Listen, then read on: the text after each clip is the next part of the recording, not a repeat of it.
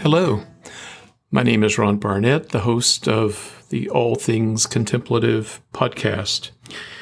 Today we're going to be doing something a little different in that I do not have a guest, but I will be talking about contemplative photography, an area that has increasingly gained interest among many. But before we turn to contemplative photography, I wanted to mention, as I always do, that if you have a topic or a speaker that you would like to have on the podcast to learn more from, please let me know, and I'll see what I can do with arranging that. The best way to reach me is through email, and my email address is on the podcast blog. So, contemplative photography. I wanted to begin this subject with a quotation, not from a photographer, but from actually a poet, William Blake, who wrote, "If the doors of perception were cleansed, everything would appear as it is. For one has closed oneself up till one sees all things through narrow openings." That's William Blake, the famous American poet. So, in thinking about what I wanted to share today, it really begins in my childhood and as an antecedent to my own interest in contemplative photography. And it was even before I even had heard the word or knew what the word contemplative was. That's because both of my parents were designers, and they spent a great deal of time and awareness on things that were visual. My father worked in commercial design, and my mother worked in residential design. I can say quite safely that I was often disoriented when I would come home from school, grade school, and my mother had reorganized the living room, which she happened to do about every month to have it look differently, to express her creativity. So that was kind of the beginning of my interest in things visual. About 10 years ago, I began to become more interested in photography. And actually, one year I set a goal for myself to take a photograph every day of the year. I wasn't thinking about anything contemplative, but just simply to be in touch with my own visual process of seeing and to document that with a photograph. So I did that one year and collected 365 images. But throughout my adult life, I had always been involved in one kind of contemplative practice or another. I had an appreciation for contemplation and all things contemplative. But I had never really related it to photography or to what I saw in the visual world. Then one month, I began to sort of question, well, what is a contemplative photograph? Since my interest in photography had increased greatly, and I also had this strong background in contemplative practice, I started to put the two together. And as it happened, I had a print from Elliot Porter, the well-known nature photographer, of an area in eastern Kentucky called the Red River Gorge. And it was a very sort of simple photograph of a kind of a woodland area with red buds in bloom.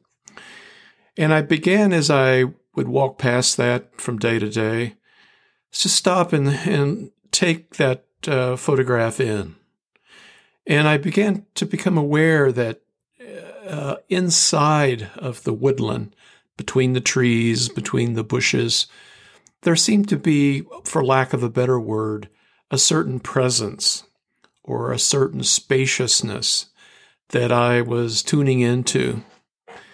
And then after that episode happened a number of times, I did as most of us do.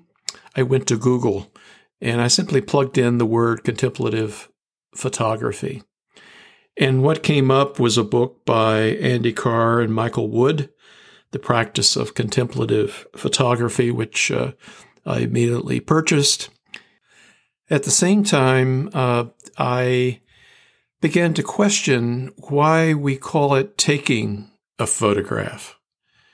Because in much of my own contemplative experience, much of what results and happens is one of where one receives something, this or that. And so it seemed to me that with photography that would have something to do with contemplation, that it would be more not so much taking something that I saw as being open and receiving something, whatever that something might be. It's certainly that taking photographs is something that each year increases. In 2017, InfoTrends estimated that there were 1.2 trillion photographs that were taken. And then last year in 2020, Keypoint Intelligence estimated that there was 1.4 trillion photographs that were taken. Prior to these years, it was in the billions. And it's really no surprise as to what's causing this increase in photography, and that's the smartphone, which increasingly everyone has one, and therein is a camera, and people are taking photographs left and right. However, I would suggest that very few of those photographs might be called contemplative photographs. Okay? And what do I mean? Let's sort of lay out a term here. What is a contemplative photograph? According to my understanding, it's one where there's a distinction made between our thinking mind and what we might call our awake mind. Our thinking mind is one that we're all very familiar with. It has to do with reasoning, analysis. It draws on our memories from long-term and short-term. It involves our ability to plan for the future, problem solve, etc. This is the mind that we're all very familiar with because we use it to successfully navigate the world. But in addition to that mind, we also have available to us what I would call awakened mind. And this is simply a mind that is aware, that is still, and that is receptive, and that is not driven or mediated by our memories, our labels of things, our preferences, and any kind of association that we have. So when we see the visual world with this awakened mind, in a way we're not limited by the operations of our thinking mind, our memory, our reasoning, our planning, etc. So we're open to more of the beauty in the world, the elegance that is in the visual world, and the uniqueness that is around us. And to the extent that we only access that visual world or see that visual world with thinking mind, in some way we're limited by the operations of thinking mind. Why would this be? Well, usually our awareness is enmeshed in our thinking mind internally. But what happens is that when we turn our awareness out toward the visual world, it could be any aspect of the visual world that comes into view. When those moments occur, and oftentimes people have these moments spontaneously, they're not trying to have them, they have no agenda to have them, they're just walking along or wherever they may be, doing whatever they're doing, all of a sudden they'll have what you might call a flash of perception. They'll see something that comes out of the blue, that then, if they're sensitive to it, they could potentially express what they're seeing with a photograph. The meditation teacher Chogyam Trungpa Rinpoche put it thus: there is such a thing as unconditional expression that does not come from self or other. It manifests out of the nowhere. It manifests out of nowhere, like mushrooms in a meadow, like hailstorms, like thunder showers. Let me read that one again. There is such a thing as unconditional expression that does not come from self or other. It manifests out of nowhere, like mushrooms in a meadow, like hailstorms, like thunder showers. So when that happens, it's totally unpredictable what the subject matter might be of a given photograph.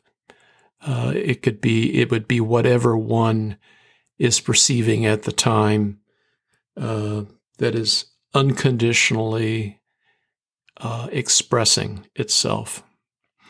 After I had read the book, The Practice of Contemplative Photography by Carr and Wood, I contacted Michael Wood and expressed my interest in learning more about contemplative photography.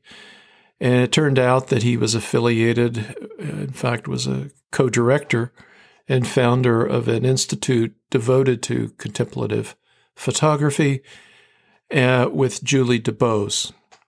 And I began to take classes with them at the institute and have continued to do so ever since. And it became such a central part of my own life that I went on and became a certified teacher with the institute.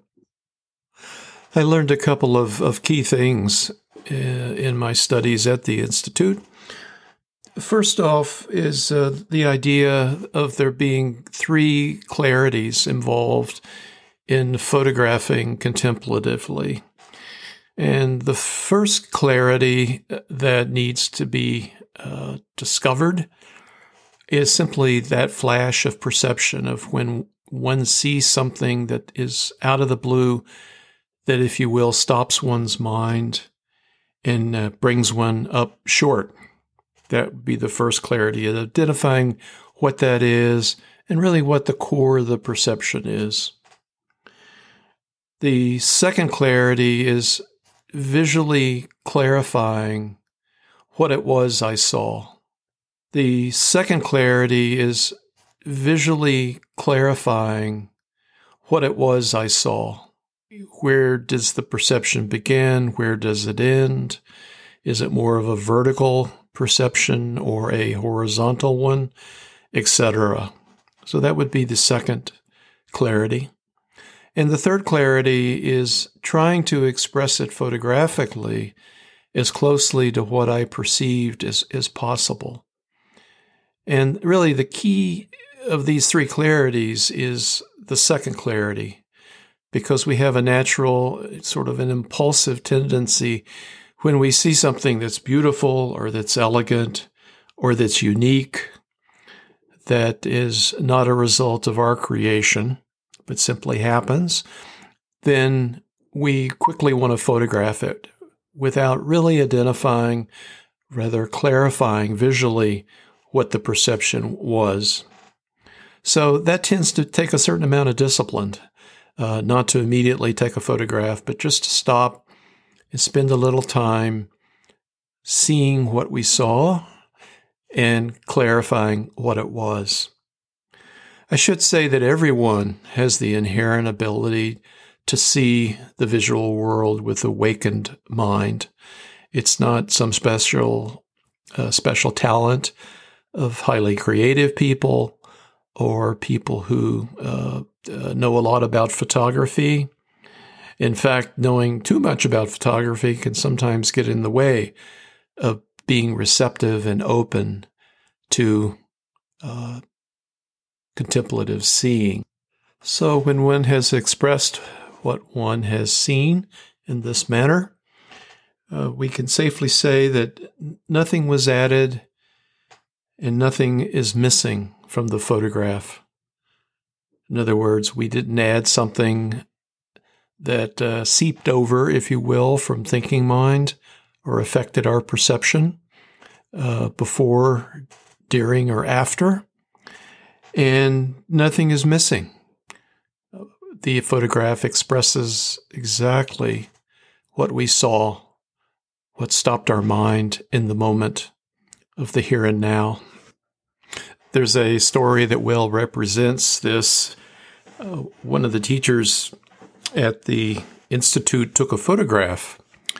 It was of a part of a person, I'll put it that way. And someone asked the teacher, well, why didn't you photograph the person's shoulders and their head? Why did you only photograph what was below that? And the teacher responded, well, I didn't photograph it because I didn't see it. And that really well expresses the notion of nothing added, but also nothing missing. So with that, I hope I've given you some idea of what contemplative photography is. I know it may have seemed a little abstract at times, a little bit conceptual, and therefore I would invite you to go to my contemplative photography website and check out some of the photos there, and I think it'll give you perhaps a better sense of what I've been discussing. I'll put that web link to that site in the show notes. So with that, I wish you peace, and I'll see you down the road. And with that, this episode of All Things Contemplative comes to a close. I hope you found it interesting and informative, and will join me for the next episode. Peace.